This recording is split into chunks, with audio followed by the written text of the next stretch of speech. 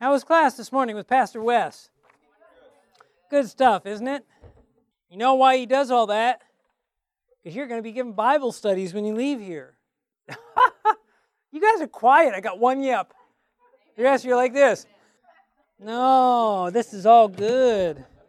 All right. Now, I know that he touched a little bit on, I've got to do this here. He touched a little bit on the Daniel 2 study. I'm going to be talking about Daniel 2, the first lesson, and some other things about it in general. Today, I want to talk about the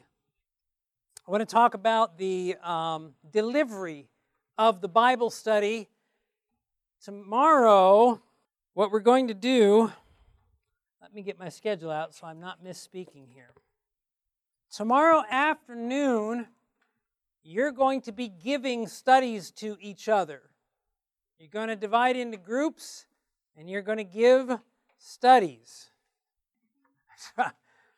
Woohoo! Yes! Amen! Oh, I can't wait! Now, so what we're going to do is, let me just fill in some gaps here. You're going to give studies, so we'll break you up in different places, and this is going to, we'll probably, does anybody know what the weather's going to do tomorrow? Man. Because we're going to want to spread out a little bit for the studies. Just because to have everybody, we can use the hallway, but I thought, it was nice. I don't know. So we got conference officers who own those empty rooms and you invade space there. So we'll figure it out. But you're going to be planning on, here's what I want you to do. When I go over this today, I know you've got all kinds of time. How many read your reading assignment?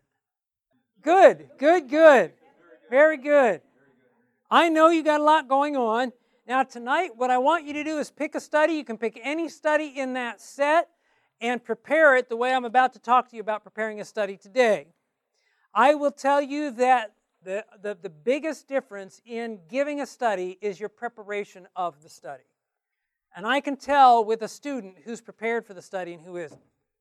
And, anytime when we've run a 10-day session or a short session like this, I know that there's a lot going on.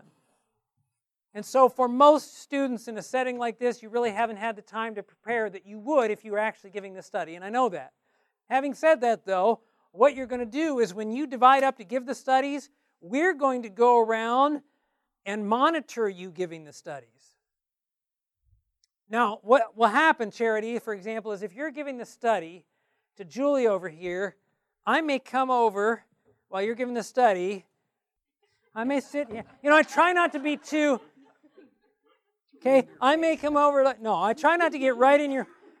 But you've just got to envision me or, Pastor Cameron's going to be here, and I think my brother Jim's going to be here, and you just got to see us as kind of like guardian angels helping you to deliver that, right? Because you have guardian angels when you're giving studies. You know that, right? And we'll try to pick up on, I'm going to tell you right now, most of you are going to make some common mistakes in giving studies. We'll point those out, and in a nice general way, okay? I'm not going to call you up here and put your name on the board. But the point and purpose of that is to help you to understand ways that you can give the study more effectively. Okay? But anyway, that's what we're doing tomorrow. So you pick any one of these studies, and you're going to work on preparing it the best you can between now and then. But today I'm going to talk about preparing a study, and then tomorrow morning we're going to try to pick up on that same idea, like Pastor Cameron's going to talk about the Great Controversy study. And one of the things I know Pastor West talked on a little bit is when you give a study, there are usually main points, not usually, there's always main points you're trying to convey. You may have, let's see what I have in this lesson again, 16 questions. Well, you don't have 16 points you're making, okay? And so what will happen when you're giving the study is you've got to be clear, this is part of your preparation, on what you're really wanting to get across in that study. Okay? If you don't know what you're trying to get across, how is your student going to know what you're trying to get across? So that's going to be key when you're giving the study. What am I really trying to get across? that will help you to give it more effectively. Well, Pastor Cameron's going to talk about the Great Controversy study and just walk through some of the things that you want to get across in that study. If we had time, we'd go through every one of these doctrines and we'd say, these are the key points, this is why this doctrine's important, etc. Yes? And that does have what you say, the 3 points. Not for that. Not this particular one has 3 points. Yeah. Well, your points may not be the study's 3 points. And I guess what I'm saying to you is this. You can't let the tool do your work for you. Okay? You can't let the tool do your thinking for you. One of the greatest hindrances to us sharing our faith and giving studies is our own lack of ownership of our faith. When you come to a conviction of why you believe what you believe about each topic, you'll know the points that you want to convey in the study. And that's part of the, I just recently did this for my church in prayer meeting, I'll be honest with you, with Daniel 2. And it can be difficult to go through a doctrine and say, now what am I really wanting to get across here? I mean, there are a lot of things you say, there's a lot of points you make, but what am I really trying to convey? And it's a good exercise to have to go through and say, what's the really important part of this thing? And I'll tell you this as well, I could do a Daniel 2 study a couple different ways, depending on what I'm emphasizing, maybe depending on who I'm studying it with. I may be studying with an individual where when you're doing personal Bible studies, you get to know an individual, and the more you get to know that individual, you'll tailor things to where you know they need guidance. That's why, again, this is a tool. You are the laborer that works with the tool. And some of you are looking at me now and you're thinking, I wouldn't know how to do that. Oh, yes, you will. I'm going to tell you, there are times I go to teach something, and I know the basic thing that I'm teaching. I have notes and everything else. I'm thinking, Lord, what am I really going to get across? Or what am I, it's not as clear in my mind as I want it to be. And then I get in a situation, maybe it's in a Bible study, maybe it's teaching something, and I get in a situation, the thought just comes, what I need. Okay? The Lord will do that for you. When you spend your time with Him, you're relying upon Him. When you work with somebody in a personal study situation and you get to know them, you're going to be surprised how the Lord will be able to work and help you to lead them in ways that are really practical for them in their particular situation, their struggles, bring text to mind and all kinds of things. Now, I need to make copies. I made a handout for you of all the new revised study order, like I told you I was going to, but I didn't make copies of it yet. I thought I'd have more time to make copies. There is something, though, that I need to bring up here. And then we're going to have prayer, and we're going to go into this lesson. I have an outline. I'm just trying to remember where I put my outline.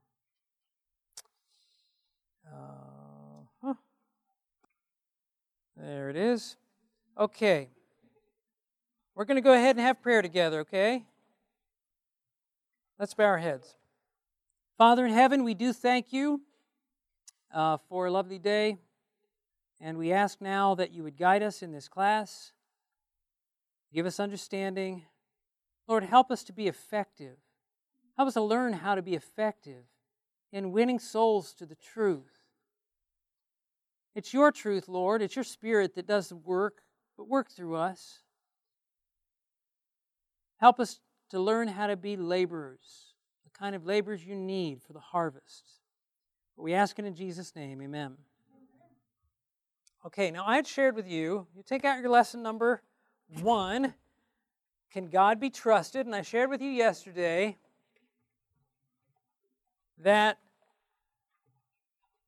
this particular lesson, the power in the Daniel 2 lesson, there's 2 things you can do with Daniel 2. One of the things that Daniel 2 will do is it'll bring a person face to face with the imminence of the coming of Christ. When you see that, wow, Babylon's come and gone, Medo-Persia's come and gone, Greece has come and gone, Rome has come and gone, Rome's been divided, the divisions of Rome are there. You've seen over history the nations trying to come together and form this, union again, and every time has failed. There's only one thing left in the vision, and that is the stone cut out without hands, which represents the coming of Christ. So it helps people to realize that, wow, when we look at the image, where are we? Some people say we're in the toenails, right? We're way down here at the end. And so there's something compelling when a person sees that. So the one thing that the Daniel 2 study does for somebody is helps them to realize that Jesus is coming and he's coming soon. But the other thing it does is it gives them confidence in what? Confidence in the Bible. And so that your purpose of the Daniel 2 study is to, let me say this. And again, I know I had an appointment. I want to hear everything Pastor West covered today, but I know he covers some of this stuff when he's talking to you about writing your own study. Did he give you an assignment on that? For tomorrow? Oh, okay. He hasn't communicated that to me yet. That I'm going to tell you again. All of those types of things are very, they're challenging, but they're very good. I remember when I went to Mission College of Evangelism, we had to write a whole study series, and I still have them because you do stuff on computers, so you save it. I have my study series. It's way too long each study, but when I look back at it, I remember one of the hardest things I had to do was decide the order of my studies. Now, when I wrote my studies, and you can do this when you write studies, I don't know, maybe he told you not to do this, and then I'd be, giving you something that I don't want to contradict your teacher, but I would take other studies. I wouldn't just copy them, but I would look at other studies. If I'm doing a study on Daniel 2, what does historical study say about Daniel 2? What does Mark Finley's Search for Certainty do? And, I'd look at different studies and see, oh, that's a good text, that's a good text. So I would glean. And in the same way, I gleaned the order of the studies. But just having to process through in my mind, why is this study, at that point when I was writing the studies, I just would have had any study anywhere. We talked yesterday about the Daniel 2 and following up with the great I could have had a great controversy here and then the mark of the beast here and who knows what. I just jumbled them all in. So I hadn't given much thought to why a certain study went in a certain place. And when I had to write my own, I thought it would be easier, but when I had to really process it, it really challenged me. But that challenge helped me to understand better why things are in the order that they are. And so these kind of exercises, you might not have an assignment from Pastor West, but to try to develop your own studies over time is a helpful thing for you to do. In part because we all think a different way. Even as the more studies you give, it's going to happen naturally. If you start giving more Bible studies, soon you're going to be like, I just don't like the way this study does this. Well, you know what you can do? You can modify it. That's the beauty of it, because it's just a tool in your hand. Okay? So, even outside of Pastor West's assignment, I'd encourage you to spend time. When you got those Sabbath afternoons and you're tempted to just go take a nap somewhere and think, I'd rather do something productive, sit down with a topic and come up with a Bible study. Another good source is the Bible readings for the home, because they're all question-answer Bible study. And you can it'll give you ideas for how to put stuff together. But one of the things you want to do when you're doing any study is you want to ask yourself, what is the point of this study? Why am I giving this study? You do that for two reasons. First reason, you got to know where you're going if they're going to know where you're going. Okay, if you don't know where you're going, you're not leading anybody anywhere. Number two, when you come to the end of the study, every study needs to have this. And I know Pastor West talked about it. What does every study need to have at the end? Some sort of appeal. You're just appealing for them to respond. Like why? Here's the thing about a Bible study or sermons or these kind of things. You're presenting information in a Bible study that's for the sole purpose of getting a person to, you're putting things in the clearest, most logical order that you can to convince them of what's true. Now, why would you try to convince somebody of something that you have no intention or no purpose for them to follow it? You want people to follow the truth, right? And so that's what your appeal is. And so all an appeal is that's what you're asking them to do with the study. So when you're coming up with your purpose really helps you with your appeal. Your purpose is, what do I want them to do when this thing's said and done? When I give them a study on the Sabbath, what am I hoping they'll do when I get done with that study on the Sabbath? What do I mean by accepting the Sabbath? I want them to keep it, right? I want them to obey the Sabbath, the fourth commandment. I want them to put that into practice. One of the reasons I bring that up is we had a situation. Somebody here asked me the same thing the other day. We'll talk about it more when we get into conviction and decisions on Thursday. But I had a church member who said, I don't know what to do with this person I'm studying with. They seem to be they're not moving forward. And when I'll tell you this is important to understand. The Sabbath is a key study for most people. If a person accepts the Sabbath, then chances are they're going to accept most of everything else. It's one of the biggest hurdles that people have. Now, that's not across the board. There may be somebody who's hung up on something else. But here's the thing. If a person's hung up on the subject of the state of the dead can be tricky. If you look at the Bible, see, our society has so changed the language that when a Hebrew talked about the soul, they weren't thinking of some spirit flying through the air. But you talk soul today, and that's what everybody thinks. So it's already kind of programmed in the mind. So you read a text that says, in the King James Version, how does it word it again? In Genesis, Rachel was dying. It says, as Rachel was dying, for her soul departed, something to that effect. Oh, her soul departed. She was dying. Well, there it is. She died, and the spirit thing went. Well, a Hebrew wouldn't have read it that way. They didn't understand the word that way. But a person in our day and age, when they hear soul or they hear spirit, that's what they think. It's some disembodied part of you that lives on after. So when you get into a subject like that, because of some of those things, sometimes there's more to work through. But with a subject like the Sabbath is really clear. I'm telling you, the Sabbath, you can show what day the Sabbath is on from Scripture. You can show that it's something that everybody in the Scripture kept the seventh-day Sabbath. Jesus, the apostles, Jesus expected his future followers to keep it. It's easier to defend.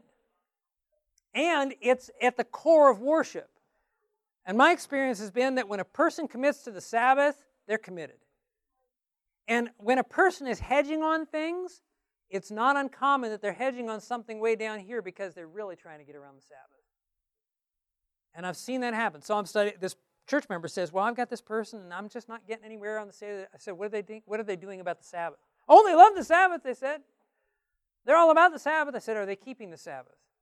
Well, I think they try to keep it at home. No. The Bible says in Leviticus 23 that the Sabbath is a holy convocation.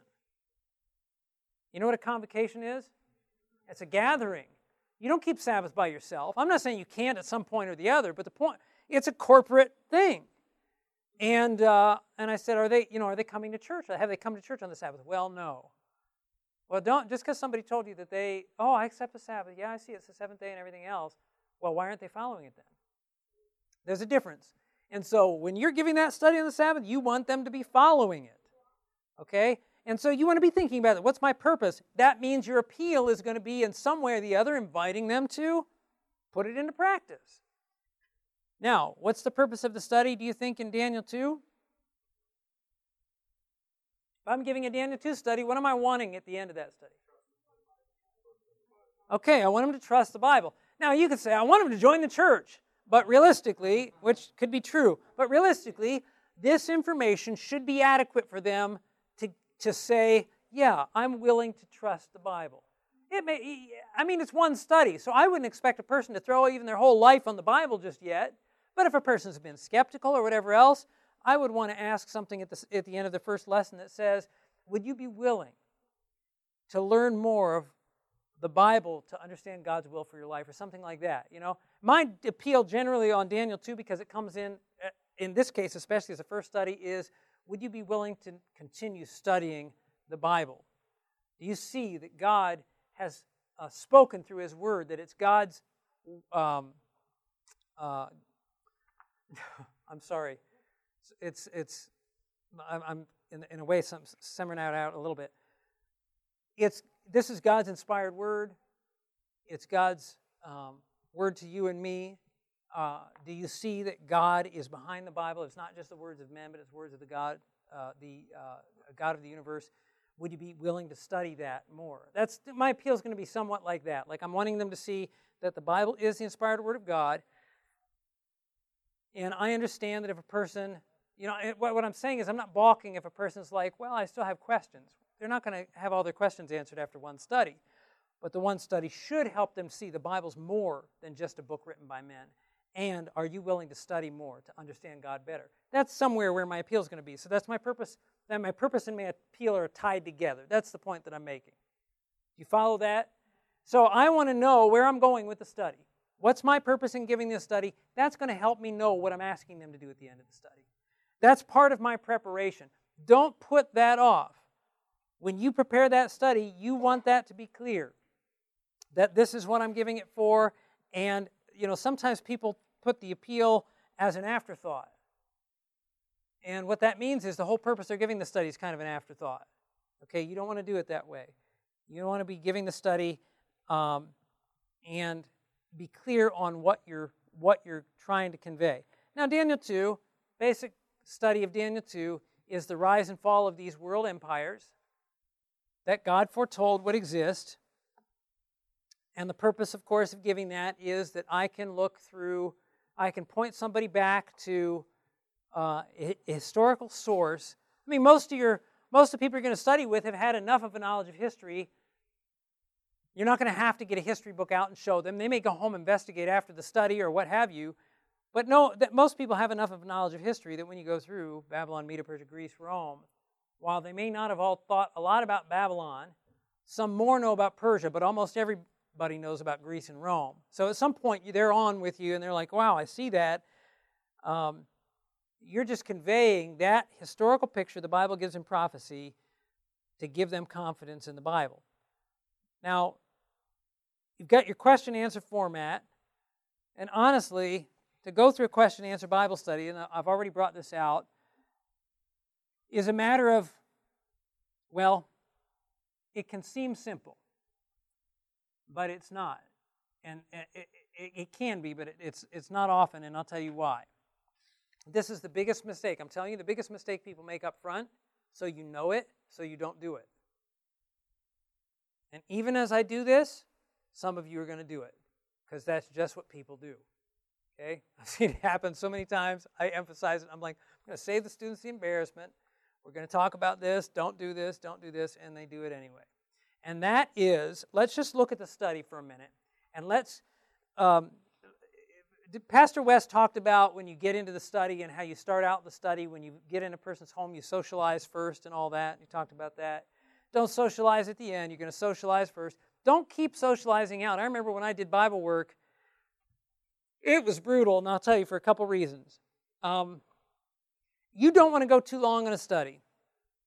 But I remember being told by some that I should be able to have everything done in 45 minutes. I just couldn't do it. And I guilted myself over that so many times because I go into a study. People want to chat with you, and sometimes it's learning how to curtail that conversation and move into the study. But still, I was using the Historicals of Prophecy Bible studies when I first became a Bible worker. And historical studies take forever to do with somebody. Because you have 17 questions, and they all have 3 or 4 texts with each one.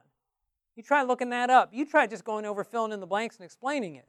Well, I didn't understand at the time. I really didn't understand at the time preparing my study. What I would have done preparing a lesson like that is I would have decided which one of those 3 or 4 texts I wanted to go over and scratch the rest of them so I could get through my material. But I didn't know that.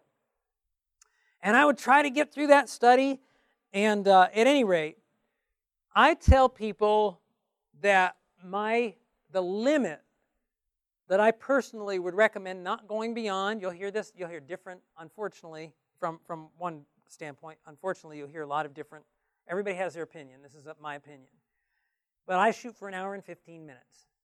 Total time, including, so about an hour for the study and about 15 minutes for socializing. Sometimes it's less than that, but that's just where I aim for. I get to the home, and the more you get to know somebody. Now, I studied with this one young lady who was not a conversationalist. And you may know what I'm talking about. You may have studied with somebody who they just don't talk much. Some people will chat your ear off. It's all you can do to get into the study. They'll be talking to you for 4 hours before you're like, okay, let's get started with the study. But this particular person would not, I had to draw them out all the time. You know what I mean? I don't know if you've ever had this where you're talking to somebody, so how was your week? Okay. That kind of thing. Everything's like that. Well, so incidentally, if you have a problem talking with people like that, and you're like, Charity, how was your week? Okay. Well, what kind of things happened to you this week?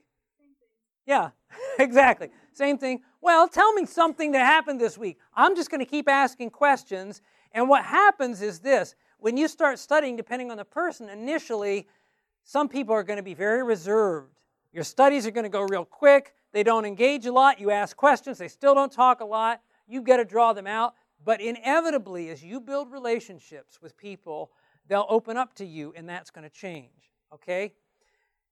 So a tendency in a study is we get into the study, socializing can be real short depending on the person, but once you've been in the home, and I want to finish up this hour and 15 minutes thing, the way I learned it was like get in there, study, get out, and the socializing was really played down. And I didn't realize how key that socializing is. So I really got the part on don't socialize at the end of the study. You want to leave them with the impression, everything else. But with that, for some reason, that communicated to me, you just don't spend a lot of time socializing.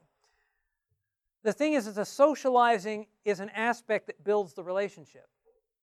And if you cut that out, you lose a lot of influence you have as a,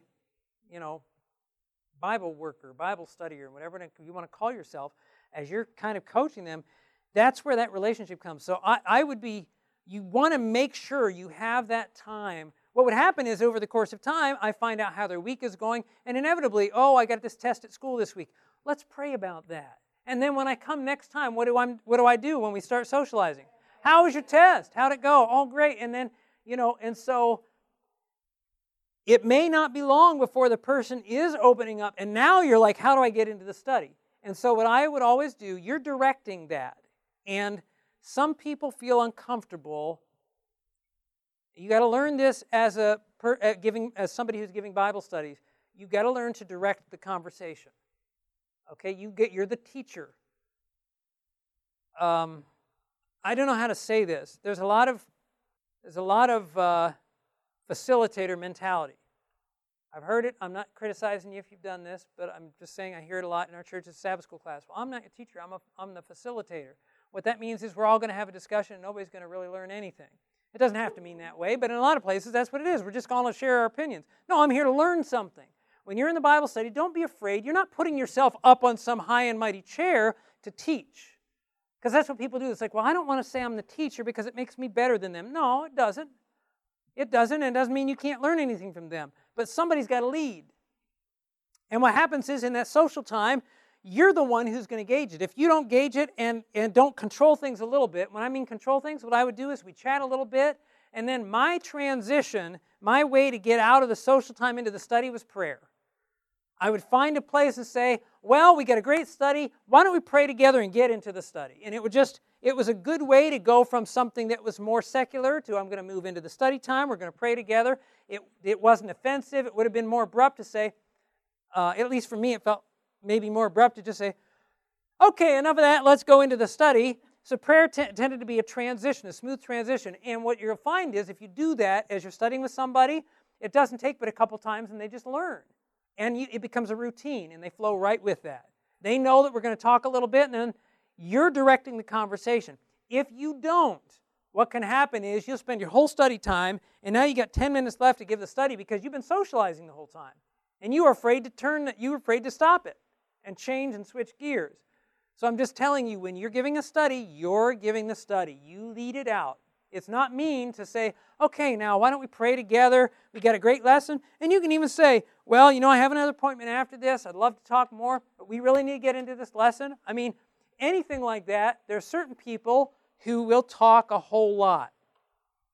And I'm just going to tell you something now. This will happen in many aspects of witnessing. A person who talks a lot is already used to being told, well, let's move on. I'm just telling you, they've had that in life. Other people told them, I don't have. So you want to be kind about it, but just remember, you're there, you've got to focus. You don't want to socialize the whole time because you're there to give a study, but you don't want to cut all the socialization out because you bond during that.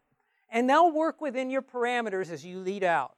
And you learn things about them. You want to incorporate as you talk about things and they share with you problems, you want to say, hey, let's pray about that. You want to ask them about those things. And then when you wrap up the study at the end, it's not like you finish the study and say, okay, I'm going to go. And, you can say, okay, next week, we're on for the same time, right? I'm going to be praying for that test this week. It's not like you won't have any dialogue whatsoever, but you do most of that up front of the study. So I'll transition into the study with prayer. And before I go on and talk about that, I'm going to go into the study itself. Any questions on what I've talked about so far? So I'll just, yes. I want to comment. You said you have to own it, and that's true. And in this one, 3 points, remember, we can trust in the Bible and prophetic messages contained in it. Right. Wouldn't it be a good idea for you to write that in their little book before you even give it to them? Yes. Well, not for them. I wouldn't write in their lesson. I would write in my lesson. And I'm going to tell you right now, you're going to give that study different than I'm going to give that study, and there's nothing wrong with that. Okay? The beauty of Bible studies is God is, when the Bible tells us the Word became flesh, that Jesus, the living Word, the written Word became Jesus, the living Word, and the Word becomes flesh through each one of us. And God uses our different, just like the gospel writers were all different, He uses your uniquenesses to connect with people that are like you. And so when you're preparing the study, you're going to say, hey, wait a minute, this study doesn't make such and such a point. Somebody else in this room may never even thought about that and would say, yeah, well, it's going to be made in general. In other words, they may not think the same way, but when you're preparing the study, that's the whole idea, is when you're preparing the study and you think, this lesson needs this or that, jot it in there. You might look at a text and you might say, this text says this, but I know a text that I like better than that. You may add the text or replace a text. Switch them. You can do that. That's all part of the preparation process. Isn't that part of the adaptability of the study where, like for instance, you said getting to socialize with them? Yes. Once you learn to know what their particular felt need is, can you right. You're going to find that as you're preparing your lesson, you know more about them. You're going to maybe think of something. You think as the lesson's hitting on a certain topic or a certain question, you might think, wow, I know a text that would really be applicable to their situation. That's all in the preparation. And the Holy Spirit will guide you in that preparation. But I want to talk about the delivery of the lesson now. So I've come to your house, we've socialized together, and now I say, okay, well, we've got a great lesson today. And I'll plug the lesson. Today we're going to look at a prophecy, an ancient prophecy that was written 600 years before Christ and told the future right on point, right up to our day. This is a great study. It's one of my favorites, which I say a lot with a lot of stuff. But it is. I like it. It's a lot. I have a lot of favorites. So let's pray together and we'll dive into it. And so we pray together before the study. And you're not giving a long, drawn-out prayer. You're just a simple, Lord, Father in heaven, thank you for... I usually thank the Lord for the person and this, my new friend, or I thank you for Tom and the time we were able to spend together. I just ask your Holy Spirit would be with us today to guide us in this lesson. In Jesus' name, amen. I mean, it's something brief. Some people feel like they got to pray really long prayers in a study situation, which can be awkward. So I'm not saying you can't at any time. I'm just saying you're just asking for guidance in the study from the Lord, the Holy Spirit. Yes. Is it appropriate to ask at that time if the family president Sure. In your socializing time, you might say, do you have any prayer requests before we pray today? And you can bring those in as well. Sure. Absolutely.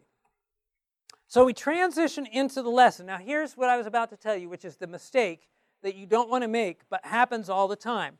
So I'm giving you the lesson. We sat down to give the study, and I would sit down actually in the chair to give the study, but the camera would mess things up. So, But if I was sitting down and we're at a table or whatever else, it's nice to sit at a table. Sometimes you're usually going to give your study at somebody's table or in their living room. Or these days, a lot of people don't want you in their homes. And sometimes they'll be coming to your house for the study, or you'll meet at a place with a study. And I'm going to interject this here because I wasn't here to hear it. Did Pastor West talk about girls studying with guys and guys studying? Good. Just be careful about that. And I'm going to tell you, this day and age, all somebody has to do is make an accusation. It doesn't have to be true in the slightest degree. I had an accusation made about me at one point, and I realized I was unguarded, and there wasn't the slightest bit of truth, but I had no alibi. Boy, there's nothing more unnerving than that. It could have cost me my whole ministry. So just go in pairs or study in a public place or something like that, okay? So we're sitting together in the study. Okay, question number 1. Now, I'm going to do it the wrong way, and maybe you can see what the wrong way is. Question number 1 in our lesson, you've got your lesson there, number 1. The question is, how does God demonstrate that He can be trusted? And the text is Isaiah 46, 9 and 10. Let's look that up. Isaiah 46 and verses 9 and 10.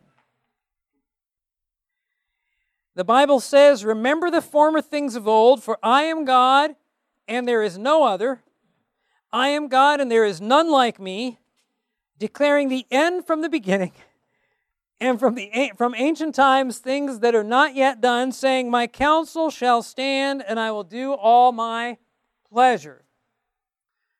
So you see here that God is saying that the way He can be trusted, the way we know He can be trusted, is that He can tell the future. Do you see that? Okay, question number 2.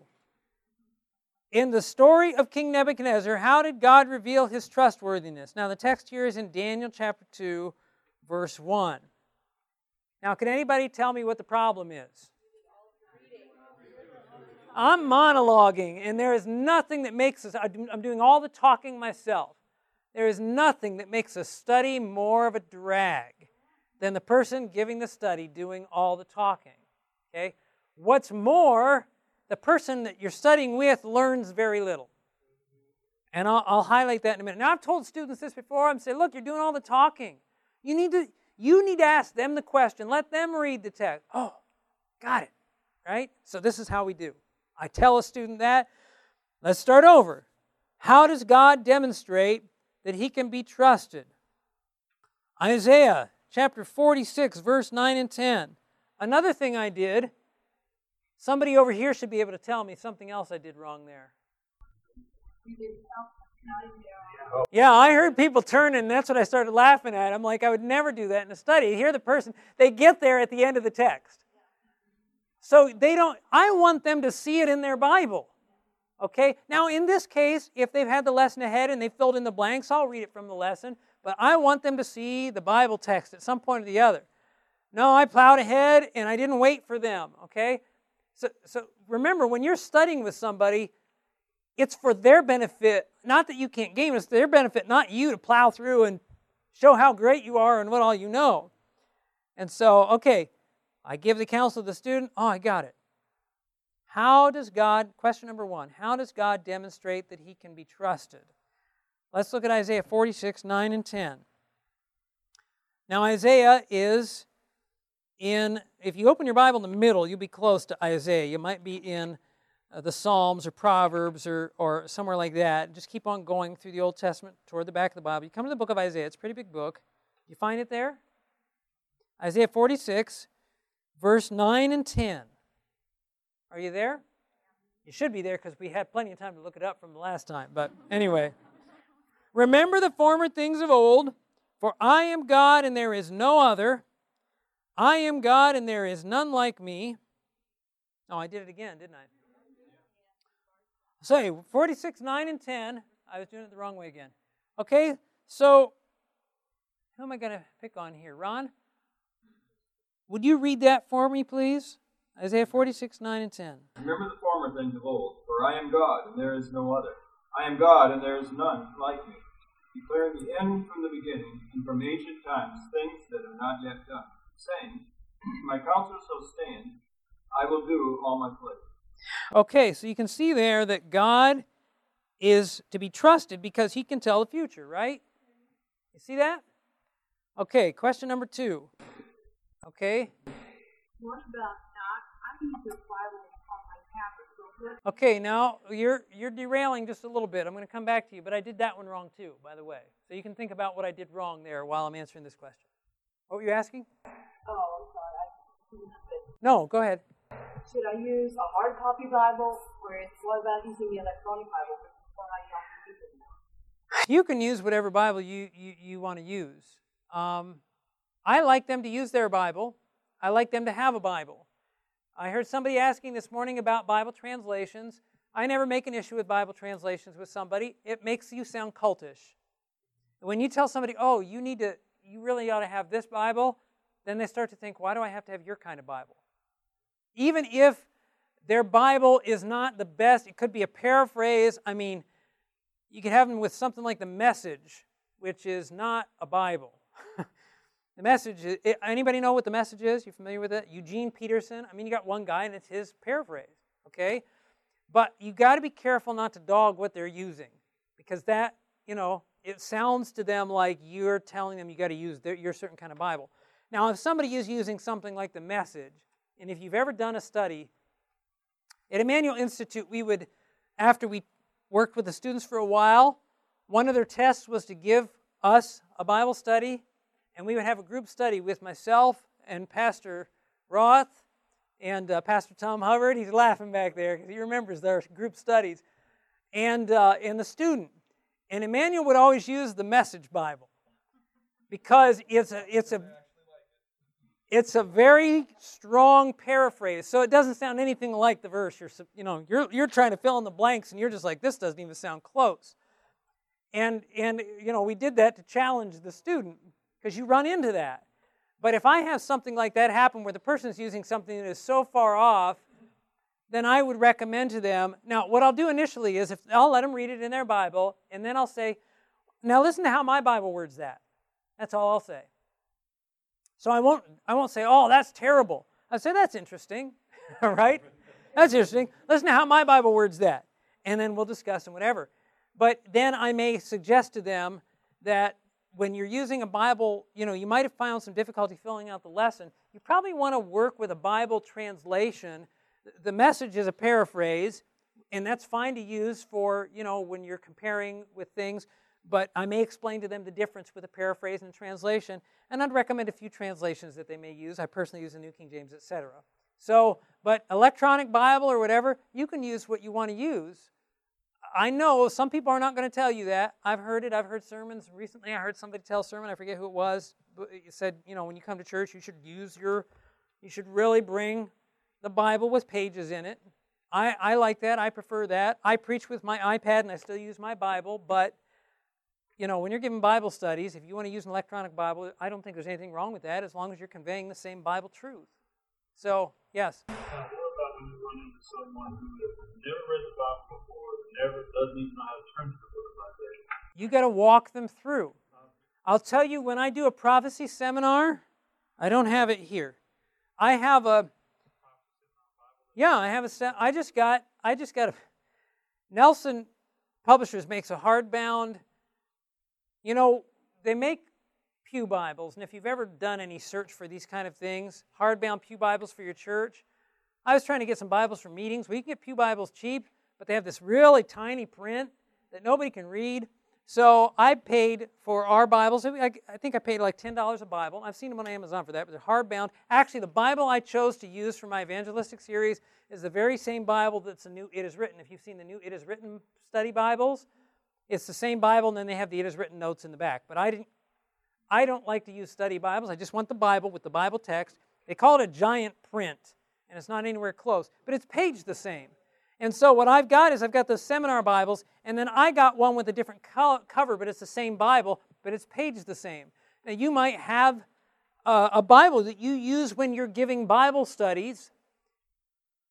For example, I mentioned to you the other day, I've got my Ellen White study Bible. I don't use that when I go on a Bible study.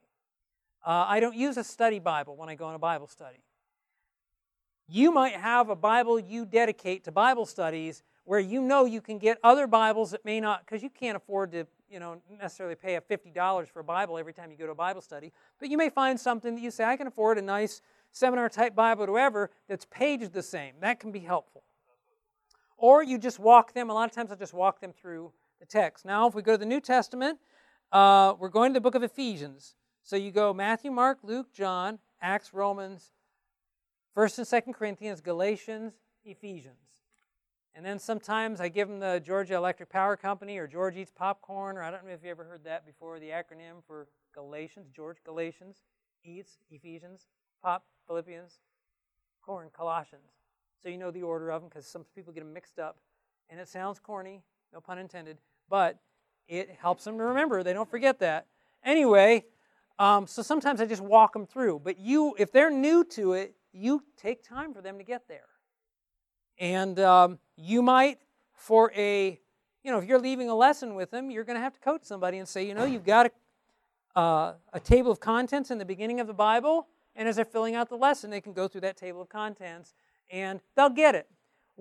People get excited. I've seen them in seminars. They come to seminars, and one of the things that excites them is at the end, after turning to so many texts, they kind of know their way around the Bible, and they feel real good about that. And they're going to feel that way the same way in your Bible studies. Ed, yeah.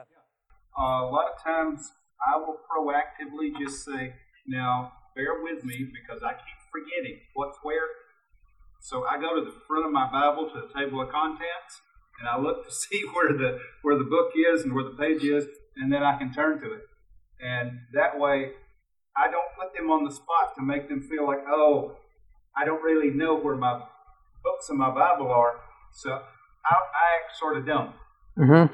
And so this way, they feel, oh, okay, then he doesn't really know, but we're both on the same page. Mm-hmm. The only drawback to that, Ed, is you could lose their confidence in you leading out the Bible study.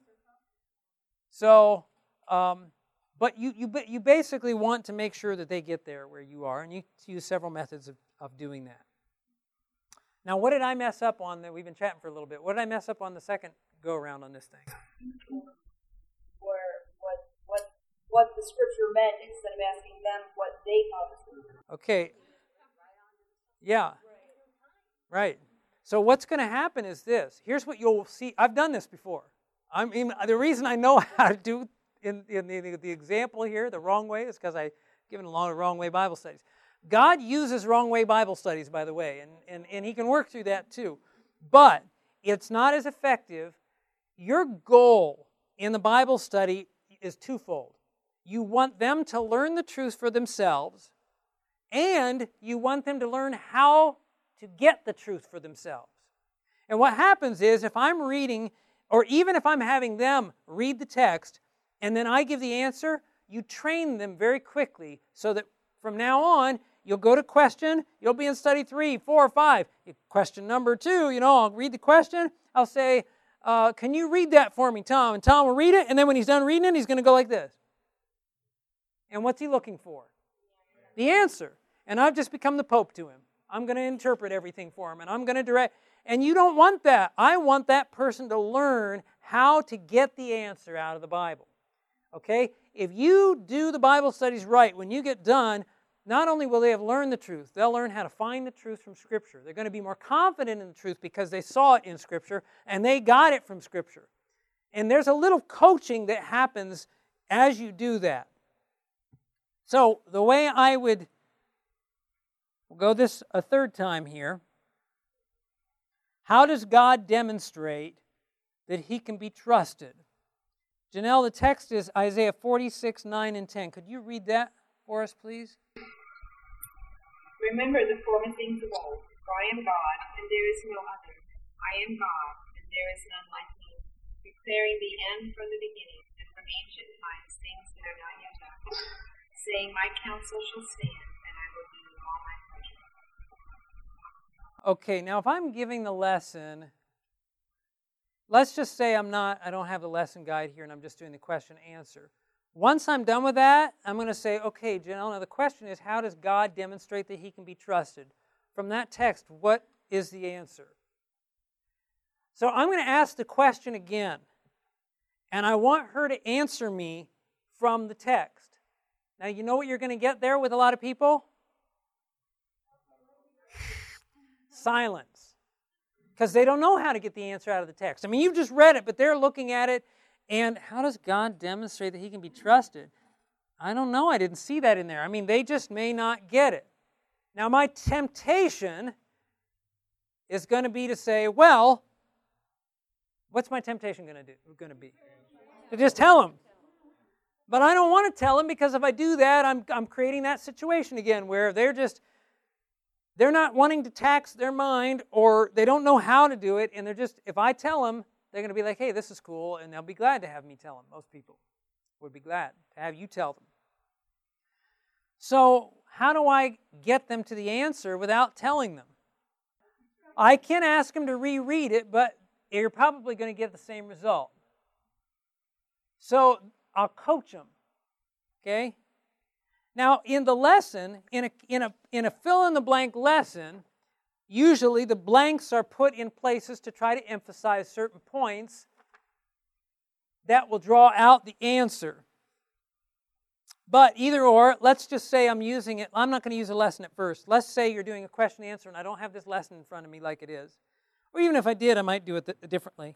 I asked Janelle, and she doesn't know. She's just not sure. Well, let's look at the text again. Look at verse 9. Now it says, remember the former things of old. For I am God, and there is what? No other. I am God, and there is none like me. So what's God saying here? He's one of a kind. There's nobody like Him. They could give any number of answers, but I'm breaking it down. I'm going to ask Him. So God's saying there's nobody like Him, and He's about to tell us why. Why is there nobody like Him? Why is He so unique? Verse 10 says, declaring the what?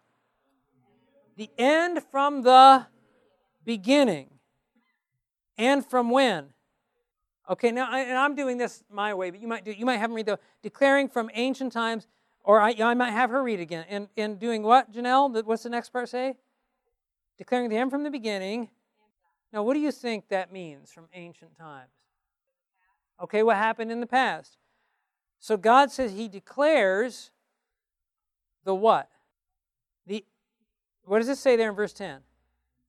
The end from the beginning, and from the past, things that are what?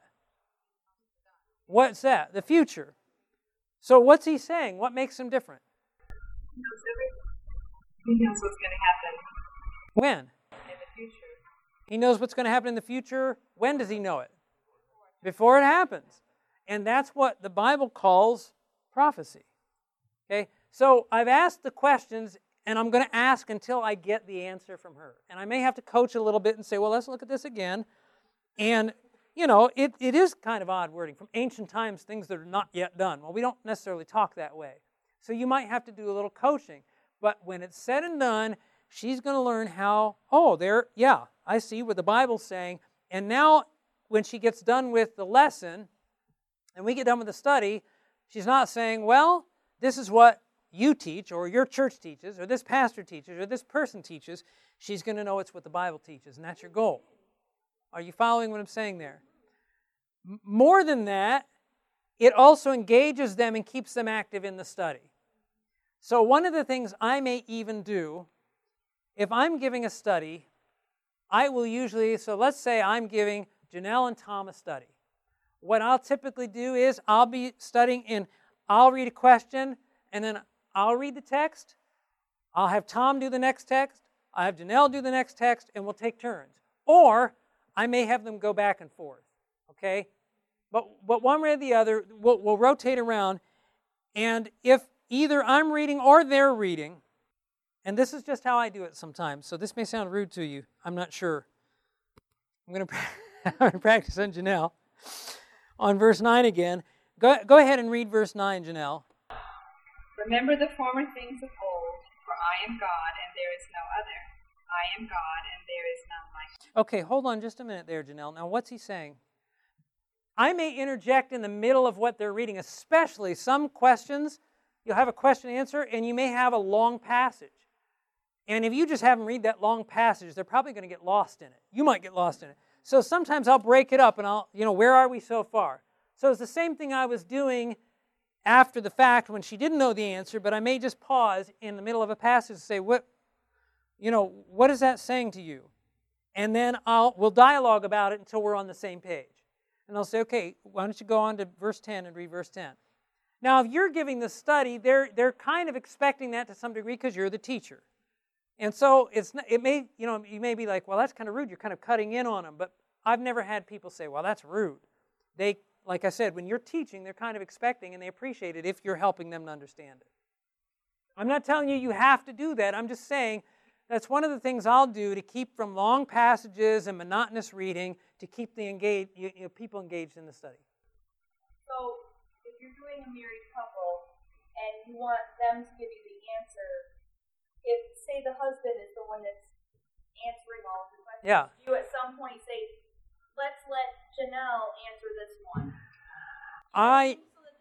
What I would do instead is I would say, so we read verse 9. Of course, I just had her read it, so that already is an indicator. But I could say, so Janelle, what is that? How do you understand that? When I say Janelle, then her husband, Ron wouldn't be answering. If he did answer, I may say at some point, you've got to be a little careful with that because you don't want to be. So if let's say that I had Janelle and Ron and they're studying and I ask the question and Ron answers and I'd say, okay, that's good. Now, Janelle, did you see that or what? How did you see that text? So I might just include her that way. Okay? And you want to be inclusive in the study. It isn't uncommon that one person may do more of the talking and then just address the person by name who hasn't given as many answers just to make sure they're on board. And periodically, you can ask through the study, now, are you following this? Does this make sense?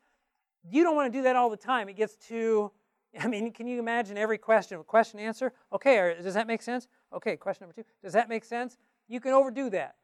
But you do want to make sure that they're with you. I've seen people study all the way through a study and they've lost the person they're studying with on question 2. And that's easy to do when you're doing all the talking. When you're engaging them in the process, then it's easier for them to keep caught up. This media was brought to you by Audioverse, a website dedicated to spreading God's Word through free sermon audio and much more. If you would like to know more about Audioverse, or if you would like to listen to more sermons, please visit www.audioverse.org.